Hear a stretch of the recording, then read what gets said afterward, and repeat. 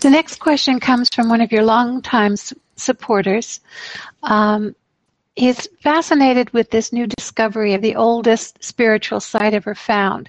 It's older than Stonehenge. It's 12,000 years old.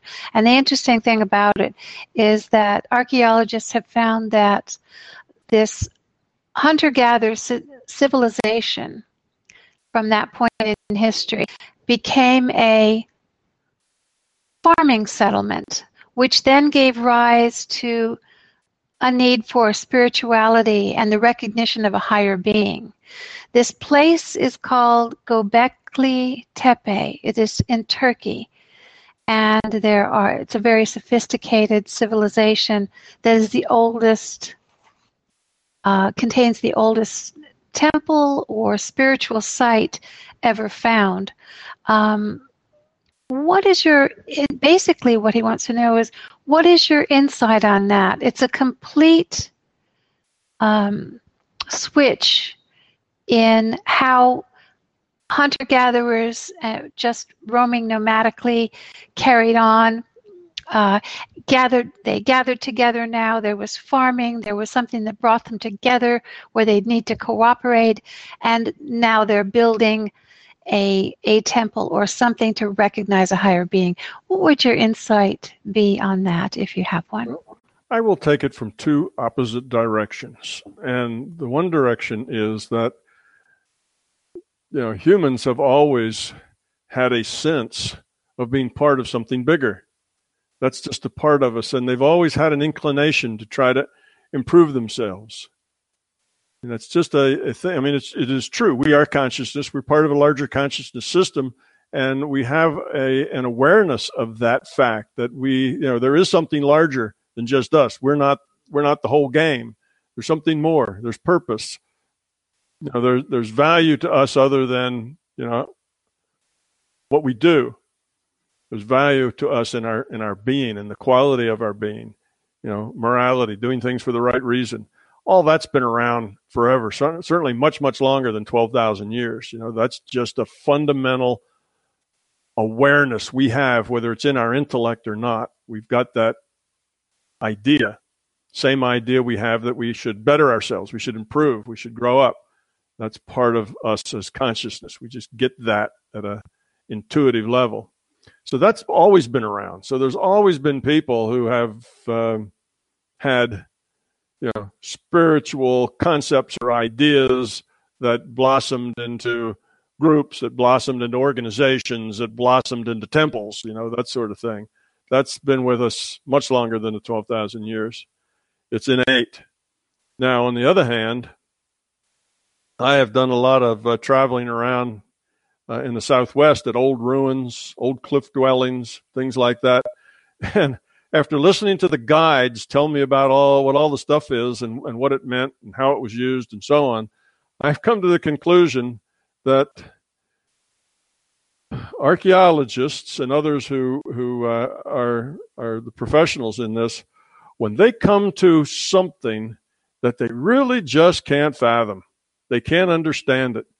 Every one of these houses has a little hole in the ground right over here in this in the northwest corner of all these homes. It's just this hole in the ground. It's about 2 feet deep and, a foot in diameter, and there it is. And they have no idea, did they keep roots in there? Or, what was that? And if they can't figure out anything, the last answer is had some religious significance. I think that's a basket where everything gets tossed in that they don't understand, because it must have had some sort of religious significance. Because I've been through all of these dwellings and people would point out things and say, oh, well, that was for some sort of religious significance. And I'd say, well, why? What did they do there? What was the religious significance? What was the point? Well, we don't know. And it's like, well, then how do you know it was for religious significance? Well, because we can't think of anything else was the answer. So I'm a little dubious sometimes about, things that are 12,000 years old and what's a temple and what's not and what it was used for. Is that just our viewpoint of looking at it 12,000 years later that we says, well, what could this thing be? Maybe they stored grain in there. No, it looks like a temple to me. We're guessing. So that's one thing. We're just guessing about things like that. So I'm open-minded, but I'm skeptical. And on the other hand, see, that's the opposite direction. On the other hand, yes, spirituality has been with us, forever. Spirituality kind of comes with moral choice, things being right and wrong and so on. That's been with us forever. So could be a temple. Surely there was groups that had spiritual interests long before 12,000 years ago. And so it wouldn't be surprising that they find evidence of that now. But without looking at it and doing other things, I'd be a little skeptical about how much we are able to interpret what actually happened, what the intents were of the beings that used that place. Yes, we see the place, we see the structure, but we can't see the intents of the people that were there very well. So our scientists kind of look at the structure and then guess what the intent was, how that structure was used. 12,000 years, that's a lot of guessing. There's kind of a big lap there. They didn't leave any books behind that described, with architectural drawings and arrows pointing here and there about what was going on. So we just kind of make it up what makes sense to us. So that's two opposite directions to look at. Open-minded but skeptical, but spiritual stuff going on 12,000 years ago is not surprising at all. Spiritual stuff going on 1,000,000 years ago wouldn't be surprising.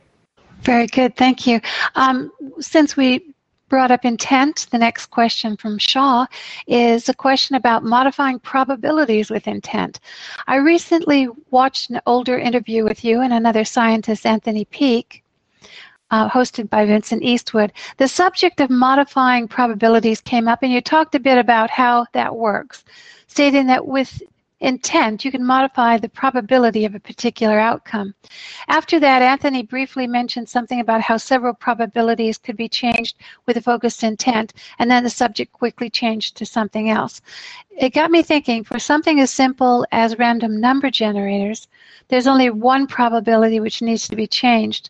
So your intent may get you the results you were intending, or it may not, but there's only one probability being modified.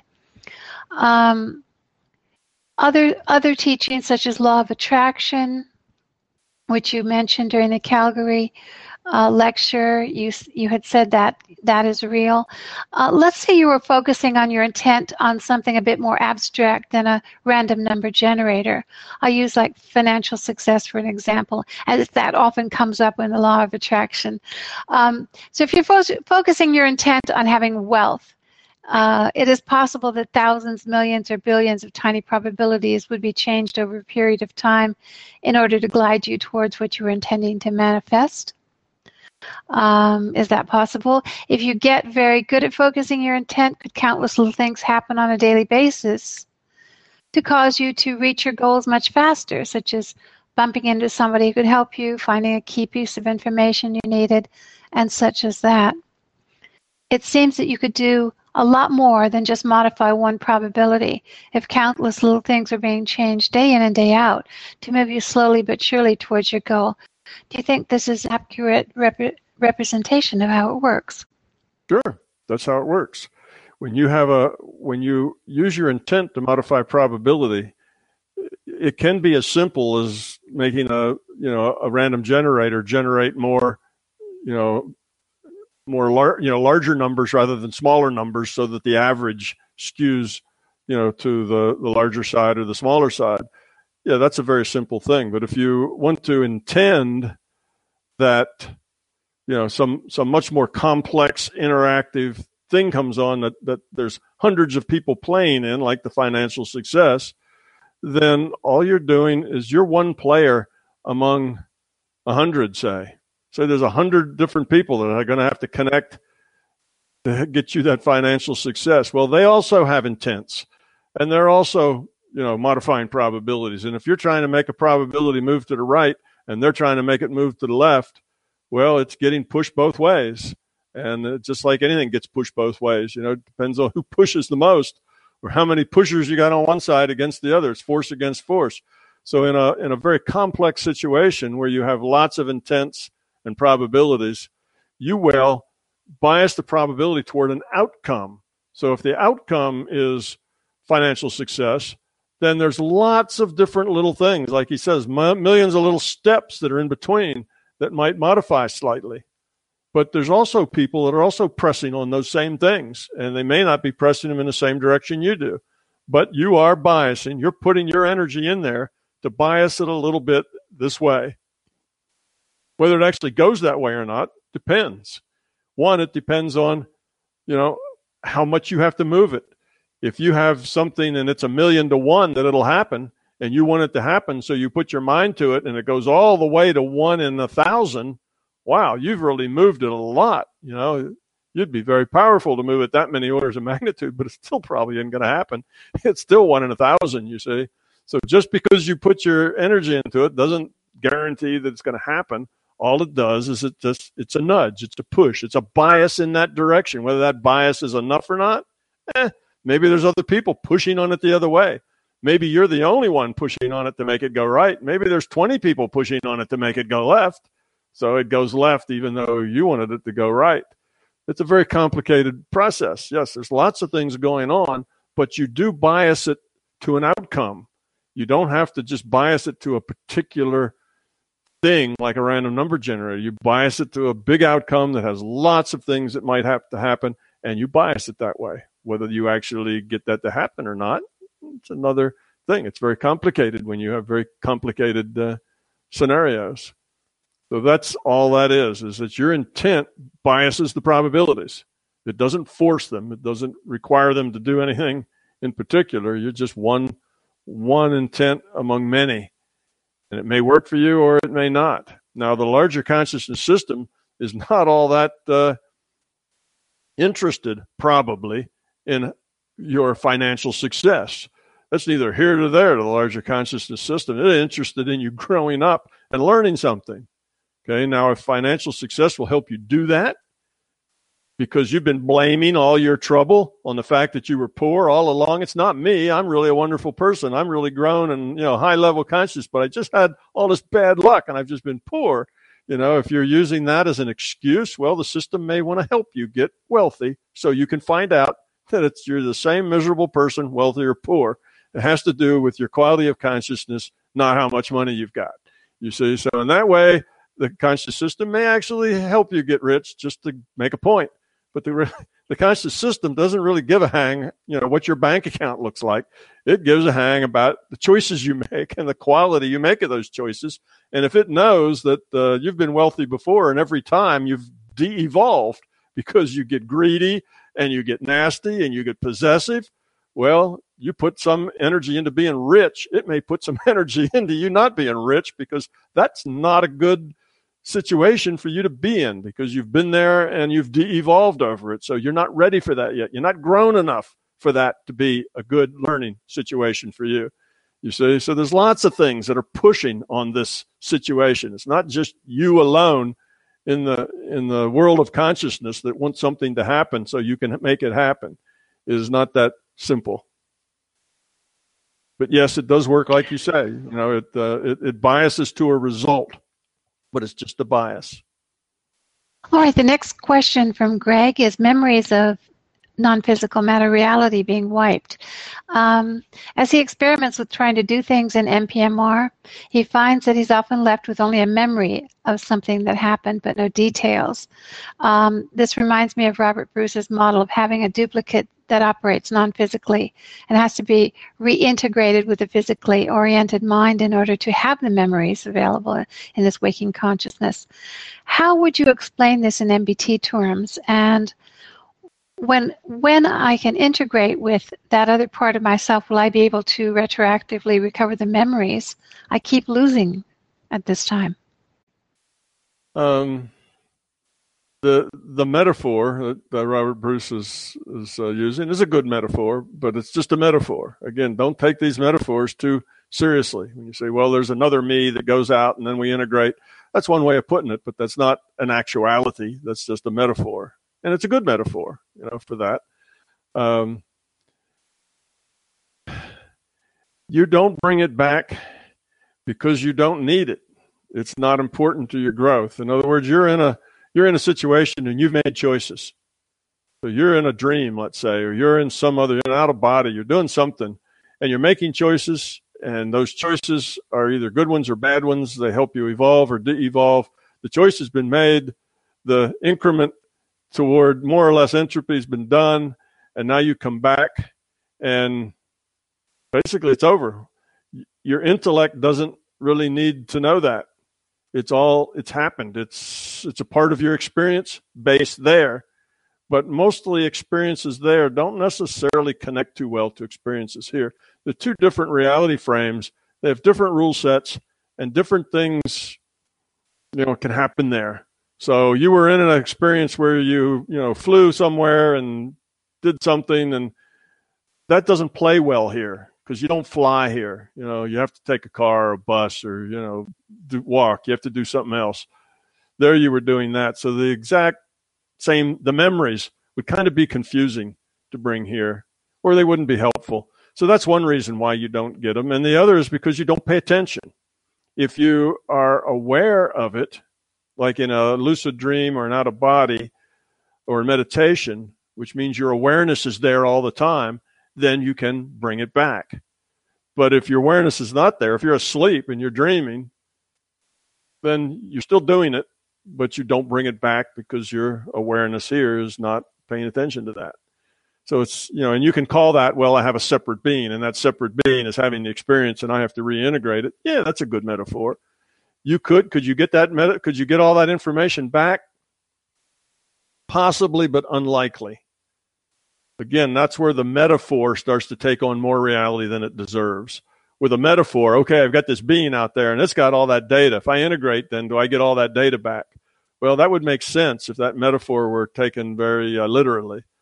But I wouldn't take that metaphor that literally. Probably you're not going to get all that data back because that's kind of water under the bridge. It's already happened. And getting that into your intellect isn't going to be that valuable. You've got plenty of choices to make here. You're not in one of choices. It's like, well, I don't have any choices to make here. I just sit in a cave. I never talk to anybody. I never do anything. I never go out. I just sit here in the lotus position and meditate all day. Well, then maybe you'd want to remember these things because you wouldn't have any other experience. But most of us have a wealth of choices and experiences happening to us daily. We don't need to, we don't need any more. We're full up of decisions to make and choices to make all the time. It's not like we miss something by not having those other things. So I think it's just not, if it were really important to your growth, it would probably be made to where you would remember those things, but it's not. You've got all the choices and all the, you got all the feedback and the information you need. Getting a little more into your intellect isn't going to help because the action really isn't in your intellect. The action's at the being level, and that's already been taken care of. Putting it up into your intellect isn't really making a whole lot of difference. A lot of people who live out of their brains, live out of their heads a lot. I say brains, virtual brains, live out of their heads. They kind of have the idea that their intellect does everything. And if it's not in their intellect, it's just sitting fallow on the ground and it's not useful. Until they get it in their intellect, they can't get anything out of it. That's not true. Your changes are at your being level. Intellectual, you can learn things in the intellect and it won't help you grow up until you convert that learning at the being level. Again, you can act nice, but it doesn't help you grow unless you become nice, unless you be nice. Just acting won't do it. So the intellect isn't really all that important as far as getting information there. It is important as far as making the choices and getting it at the being level. That's important. So I'd say that's probably why you don't get that. It's not that it's necessarily wiped on purpose, but there's probably not much purpose in it. And it's just be extra stuff for your mind, for your intellect to run around with. And your intellect isn't where the action is. Your intellect just works on the choices you have, and you have plenty of choices to keep it busy. You don't need those that don't exactly fit well in your reality. So that leads me to some questions about what is awareness? Because I can have this sensation that my intellect, like my waking intellect that I'm used to having when I'm awake, is aware of something, or I can have like a lucid dream that's like partially lucid, where I'm certainly like aware at the time that these things are happening, but my waking intellect might not be really operating or switched on or whatever. So that's not aware. So it's like I can be aware at the being level, or I can be aware at the intellectual level, or both, or neither. Like, so what is that? Just the way the data is streamed through the consciousness? Like, what is awareness? Well, there are lots of levels to awareness, and your intellectual level is probably the least among them. And for many people, that intellectual level is the only one that exists. You know, that's the kind of the center of it all. But basically, your awareness has a lot to do with what you focus on. You can walk down the same street every day and not realize that there's a certain store there, or a certain car that's always parked there. There's all kinds of data that you get that you really aren't aware of. You don't process it. So there's tons of stuff that come to you all the time that never get into your intellect. I remember I was driving my children to school every day, and my little girl, Michelle, was very observant about her environment. And early in the morning, driving the kids to school, I was just awake enough to drive the car safely. And sometime in a conversation, much later, she was talking about, we were talking about painting a house or doing something, and she pointed out, like the shutters on the house down the street that are painted purple. And I'm going, what? She said that. And I said, really? She says, yeah. Well, the next time we went out, I looked, and darn if they weren't. But I'd been down that street 100 times, maybe 200 times, and I couldn't have told you there were purple shutters on that house. I just never noticed. You see, it never got into my intellect. Sure, light reflected from them into my eyeballs, but it didn't make an impression on me until they were pointed out to me. So there's awareness has to do a lot with your focus. What are you aware of? What you're focused on? It doesn't necessarily have to do with what's in your intellect. Sometimes you focus that awareness with your intellect, and your intellect focuses. And if I went to every house and stared at it long enough to try to memorize, everything about it, that probably would have been then in my intellect, but I didn't, so it wasn't. So awareness is you as consciousness. Your intellect is, well, let's put it this way. Your awareness is a piece of you as a big consciousness, part of the larger consciousness system. That's kind of your fundamental awareness. But besides that, there's this little piece that is also your intellect in this, tied to this avatar. But that's a little subset of the whole. So you've got other parts of your awareness that are doing things, that are aware, that have maybe focus of their own that's going on. And your little intellectual piece is what you're aware of. Your little C consciousness is just a piece of a larger picture of you. And you don't always get everything that's going on. For instance, one of the things you can do is you can set up a conditional. I've probably mentioned this in other times. If there's somebody that needs your help, and they happen to be in a different time zone than you, so when they need the help, they're unlikely to call you because it'd be in the middle of the night. You can say something like, if you need my help, maybe you're healing them or doing something. You can say, if you need my help, just call my name, and I'll come to help you. I'll give you some boost or something. And you set that up as an intent, and you focus on that, and you keep that in the back of your mind as intent. If this person calls, go help them, whatever it is they need, try to help them out. That will happen. And you will get feedback. The person says, oh, yeah, I had this problem the other day, and I called on you, and thank you very much. I got relief immediately. And you won't have any idea that you ever got called on, you see, because you set up that intent, and it doesn't have to do with that little piece of consciousness that's your little C and, your awareness, your intellect. It has to do with a bigger picture than that. So, awareness is bigger than just your intellect. You have awareness at a lot of levels. Your being level is one. That's why people have a subconscious, because they have awareness at a being level, and suddenly something happens and they get angry and they don't really know why. Where'd that come from? Well, there was some awareness at the being level that did an interpretation that created anger, and that happens, not in your intellect. You have, the stuff you do with your dreams. If you try, you can remember a lot more of your dreams. You start a dream log. You start paying attention to your dreams. suddenly you remember 10 times more than you did if you never paid any attention to your dreams. If you ignore your dreams, you get little bits and pieces sometimes. If you pay attention to them, you'll get full feature-length, Technicolor dreams, every night. You keep that dream log will be full. Every night you'll put stuff in it. So it just depends on what you focus on as to what comes into your intellect. But don't confuse your intellect with your consciousness or with your awareness, either one. Your awareness and your consciousness are much bigger than your intellect. And often they're doing their own thing on their own time. But it has, like setting up that conditional, it's still you. It's just not the intellect you.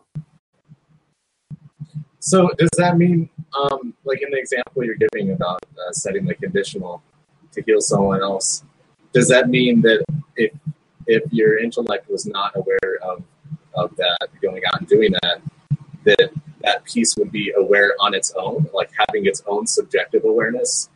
And this actually goes directly into one of my other questions that I had. Does that mean that then in that instance of time there's two subjective awarenesses, and are these subjective awarenesses even discrete numbers that we can count, or is it something more, where it just kind of blends between like a spectrum or something? It's different aspects of the same thing. It's not two separate things that go in two different boxes. It's basically, I was just thinking of an analogy I could make with radar systems, but that probably would be lost on most people. There's phased array radars, and they can send multiple beams in multiple directions, or they can send them all in one direction. They can put out as many as 100 different radar beams in different directions, or they can put it all into one big one, someplace else. It depends. They can do that. Well, think of your awareness like that. Your awareness is this major beam, if you want, might be in what you call your intellect. But then there's these other things that can go on too that are not in your intellect, but they're still you. They're still a part of you. Not like they're separate things. We don't put them in a separate box. It's just a different focus of your energy, of your intent. You don't have to have your intellect run everything. People who, particularly left brain people, think their intellect runs everything. Their intellect is the master at the switch, at the control. The intellect is in charge. You can't do anything without the intellect informing, your body or your mind or something. Your intellect is the boss. Well, there's other aspects to you besides that intellect. That's just one.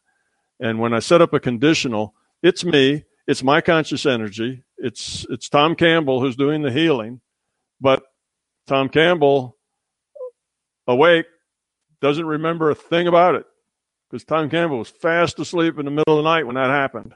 So I don't remember anything about it. And they say, "Oh, thanks a lot. Do you remember that?" And I say, "I don't remember. I don't have anything about it." But I've had that happen to me so many times that I know that it works.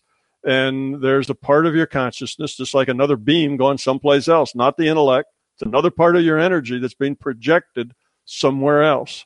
It's like my daughter. Some of her energy was projected into looking at those shutters and seeing what color they were. None of mine was. See, none of my focus was there. So it just, as far as I know, there were no shutters on the house, much less what color they were. This wasn't in my reality frame, wasn't in my intellect. I couldn't have told you if you'd asked me, does that house have shutters? I'd have said, I have no idea. All I can tell you is I think it's made out of brick. It probably has a roof on it. Those are about all I could tell you about it because I just didn't look at the details, even though I've seen it hundreds and hundreds of times. I wasn't focused on it. So you can focus on things and not focus on things, and your intellect is just that subset that you focus your intellectual awareness on, but there's more of you in that. You're a multi-dimensional being. You have more to you than just your intellect working in this avatar. You have intuition, and that intuition downloads information, and you have no idea where that information comes from. Like magic. Just the piece of information you need just happens to appear when you need it. And where did that come from? Wasn't anything I knew. I didn't dig that up out of my memory. Where is that? And it's just because there's other parts of you out gathering the information you knew, not because you intellectually went out to get the information. It just comes to you intuitively. So again, that's another one of those beams going out and getting stuff you need, or going out and helping somebody, or going out and looking at how the shutters are painted. And you've got these things that are going on all the time, and only a piece of it actually gets into your intellect. Okay, Tom, the next question has to do with playing the game. On one hand, we live in a simulation which is convincing enough that most people believe it's the totality of reality. Well, just ask any mainstream physicist, right? And this level of illusion is considered a feature of the system because it keeps us focused on our lessons. In this sense, being immersed in the illusion can be seen as beneficial. On the other hand, most spiritual growth systems are about seeing beyond the illusion and understanding reality for what it really is. So do you agree with these statements? Is there a dichotomy here, perhaps on purpose? If not, what am I getting wrong? No, I agree. That is the way it is, and that is the most efficient way to do it. Growth, spiritual growth, connecting, they talk about, and it's been pretty much from recorded time. People get together and they have connections spiritually, and they have,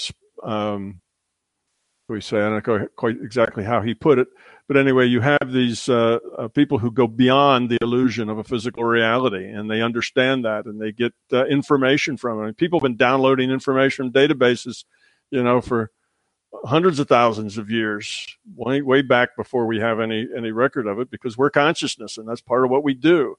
So that has become an awareness of people who are ready for that awareness. People who are not ready for that awareness don't go there. There's no point of dragging somebody to a point where they can't process the information. They're not ready to use it in a beneficial way. They would use it, perhaps, if there was some way they could use it in a not beneficial way. They would use it to increase their entropy, but not to decrease it. So when you get to the point where your search for truth, for meaning, for significance, for, how does things really work? When you need to find these things out, that means you are ready, probably, to find these things out. When you couldn't care less about any of that stuff and think it's all a bunch of malarkey, you're probably not ready to find those things out and deal with them effectively in a way that you can learn from them and grow from them. Right now, if it were, it kind of brings up the psi uncertainty principle, if it were widely known across the whole population that you could modify intent, modify future probability with intent. See, most people, if you told them that, they'd go, yeah, some kind of, what are you, a new age, wacko or something. They wouldn't take it very seriously. They'd just put it off.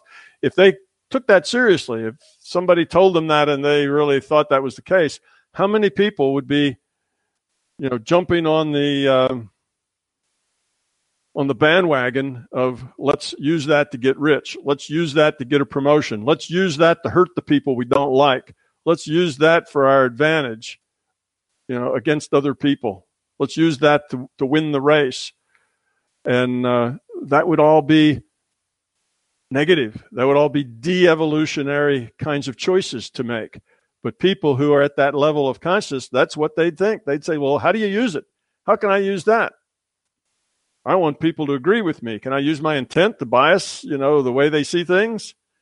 Well, I'll start controlling all the reality around me. Let me learn how to do this. I'm going to go to meditation classes. I'm going to learn how to get good at it. I'll practice until I can manipulate things the way I want them. We don't want people to go there because they can practice and they can get better at it, you see, but they're not grown up enough to be there. We don't want them, if you want to say, to take that path. They will when they're ready. And when they're ready, it's available to them. It's all around us. When they get to the point they're grown up enough to deal with it, then they will be drawn to it. And they'll learn. Still, we'll get some of the people that don't belong will get here anyway, but that's a small minority, and that's okay. We can deal with those. But that's sort of why it works that way. Yes, it's a good thing that it's that way. All right, the next question. Universal feedback to subjective viewpoints. How is feedback universal if viewpoints are subjective? As a system provides feedback to individuals based on their behavior in order to encourage lowering of entropy, what is preventing an individual from subjectively interpreting negative feedback as positive or vice versa? Nothing. That's the thing. The individual gets the data, they get to interpret any way they want. You can give them information that's very helpful to them, and they can reject it. And you can give them information that's not helpful to them, and they can accept it, or vice versa. You see, they have free will. There's nothing to make sure that if the system tries to nudge them towards something that's good for them, that or something that would help them grow, that they'll actually see it, grab that opportunity, and make something of it. They may turn their head the other way, walk off, without ever. They may reject that opportunity, which means they're just not ready yet. So generally, the system doesn't waste its time trying to nudge people who aren't ready to make something valuable out of the nudge. So typically, if you're getting nudged by the system, it's because that nudge is of value to you. So that's why there's lots of people that say, I never had a lucid dream. I've never been out of body. I've never had any synchronicity. I've never seen anything paranormal. I've never had any of that happen to me. Therefore, I think it's all a bunch of rubbish. It's not part of my experience. And if it was not rubbish, it would be part of my experience. You see, it'd be a part of everybody's experience. If that goes with being human, I'm human. I don't have it. Therefore, it's bogus. Well, it's not always like that. It's selective. If you can't use it, generally you don't get it. If you're ready for it, then it's available. So that's sort of why that works that way. The people who can use it get it. People who don't, or there's no point. Okay, still on. Oh, sorry. Go ahead. I'm sorry. What? Who is it speaking? I just wanted to ask a follow-up to that question.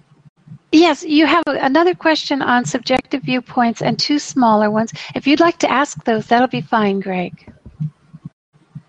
Yeah. Okay, so that one, ask the questions, the next questions, or the follow-up to that previous question?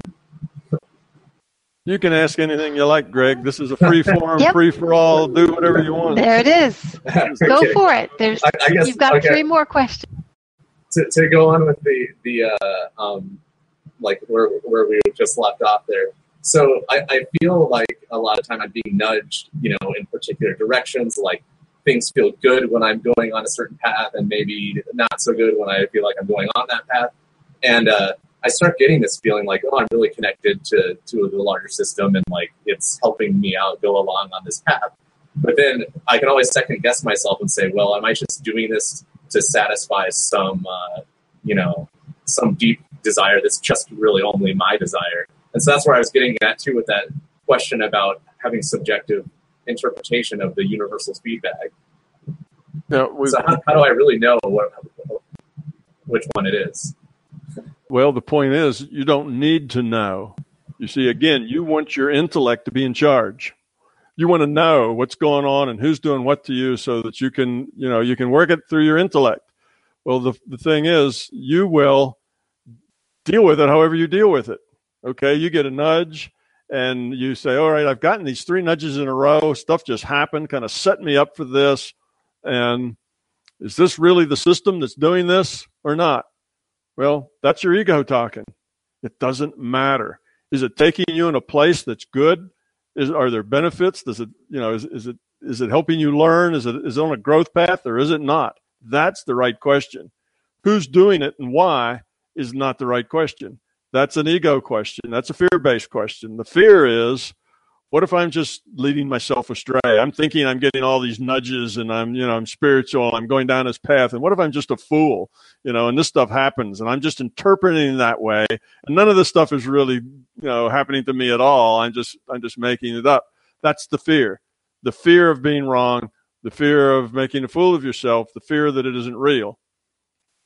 The point is, it doesn't matter. You see, if you get nudges and you follow the nudges, and the nudges pay off for you, Does it matter where they come from? Does it matter whether you made them up, whether the larger conscious system delivered them itself, or whether it sent a messenger, or whether it was just dumb luck? It really doesn't matter. And if you get nudges and you follow them, they don't go anywhere. Well, does it matter that the larger conscious system did that, or it was just your imagination? No, you need to follow your intuition, follow your intellect, follow your intuition. You realize probably by now that your intellect doesn't have all the answers, that intuition is a very important part of your process. Well, if that intuition hits you as a nudge, then do it. Go with it. See where it leads you. If it leads you to step in a hole that otherwise you would have missed, then next time you get that nudge, ignore it, because it's just showed you that you can't count on those nudges, you see. If you get a nudge and it leads you to a better place, then go with that and accept it and go on. So then you may find out, some of the time when I get nudges like this, I end up falling in a hole afterwards. And when I get nudges like that, it ends up working out. Now you've become able to discriminate a little bit between these nudges. Before, they were all just one kind of thing because they were new to you and you couldn't discriminate. But you can't discriminate without data, without information, you see. So the problem that people make is they want to discriminate right away. Oh, I got a nudge. Where'd that come from? I can't tell. Well, if I can't tell, well, what good is it? Maybe it's bad. Maybe it isn't. I can't make a decision. What if I'm a fool? And they get all this fear and anxiety stuff worked up, and they're basically frozen. They can't do anything. They're like the deer caught in the headlight. They're stuck. So the thing is to just do it.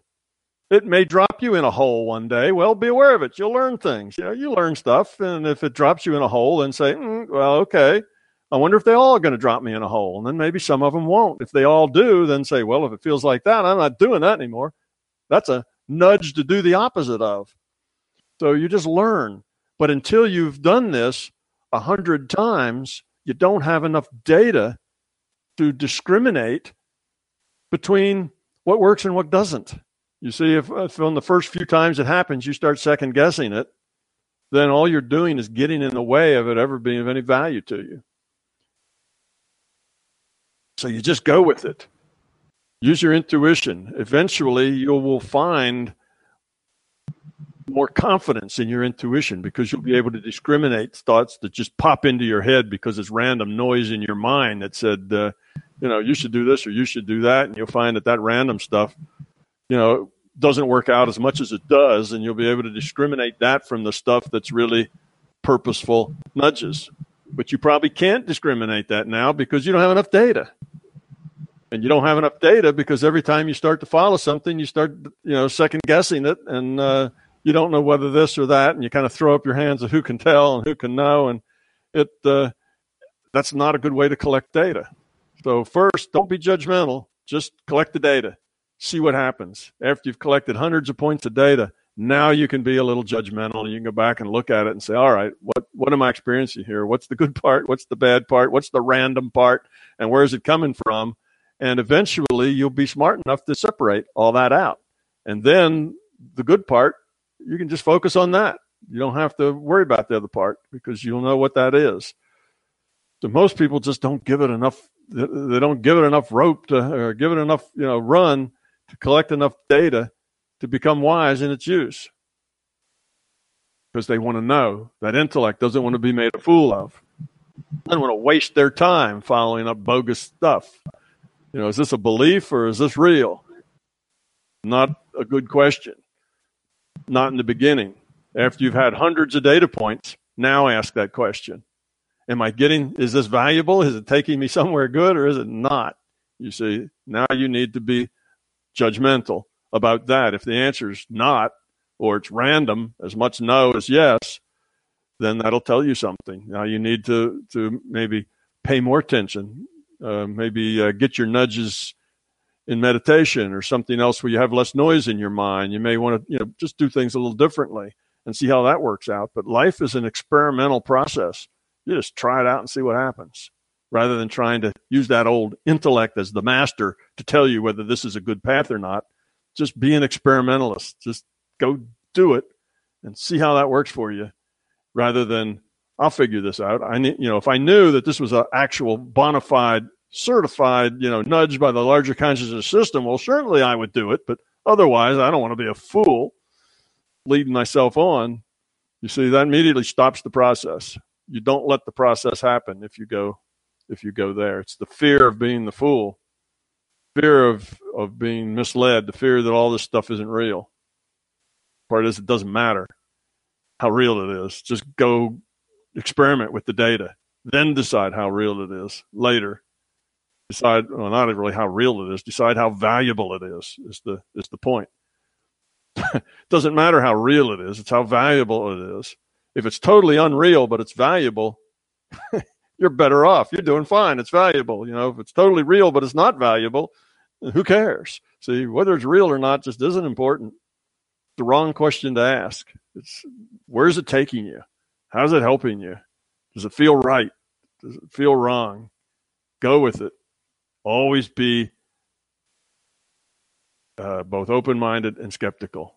You see, if you're always skeptical, you won't go but so far down that la-la land path, because your skepticism will catch you sooner or later. And don't be afraid of walking partway down it and then realizing that it wasn't it wasn't a very productive path to be on. Back up. Take another path. So you don't have to know. Your intellect doesn't have to be in charge. You just experience. Just be and experience and make your choices and see what happens. Try to be as best and as caring as you can, and just see where it leads you. If it leads you in good places, we won't bother about who said it or where it came from or whether it was certified or vetted or not from the source. If it works, it works. If it doesn't, it doesn't. If it doesn't work, let it go. Do something else. Thanks, Tom. And I will say that as I've started to take that advice and do this type of thing, that life has gotten a lot more fun. Yeah, we are our own worst enemy. It's not that this growing up thing and becoming more aware in the larger conscious system is really such a hard thing to learn. What's hard is what we have to unlearn, not what we have to learn. That's the way it normally works. We have to unlearn that this intellect has to rule everything, and unless we're sure ahead of time, the uncertainty frightens us. We need to be sure ahead of time about what we're doing. And it's just a fear of the unknown. We don't like uncertainty.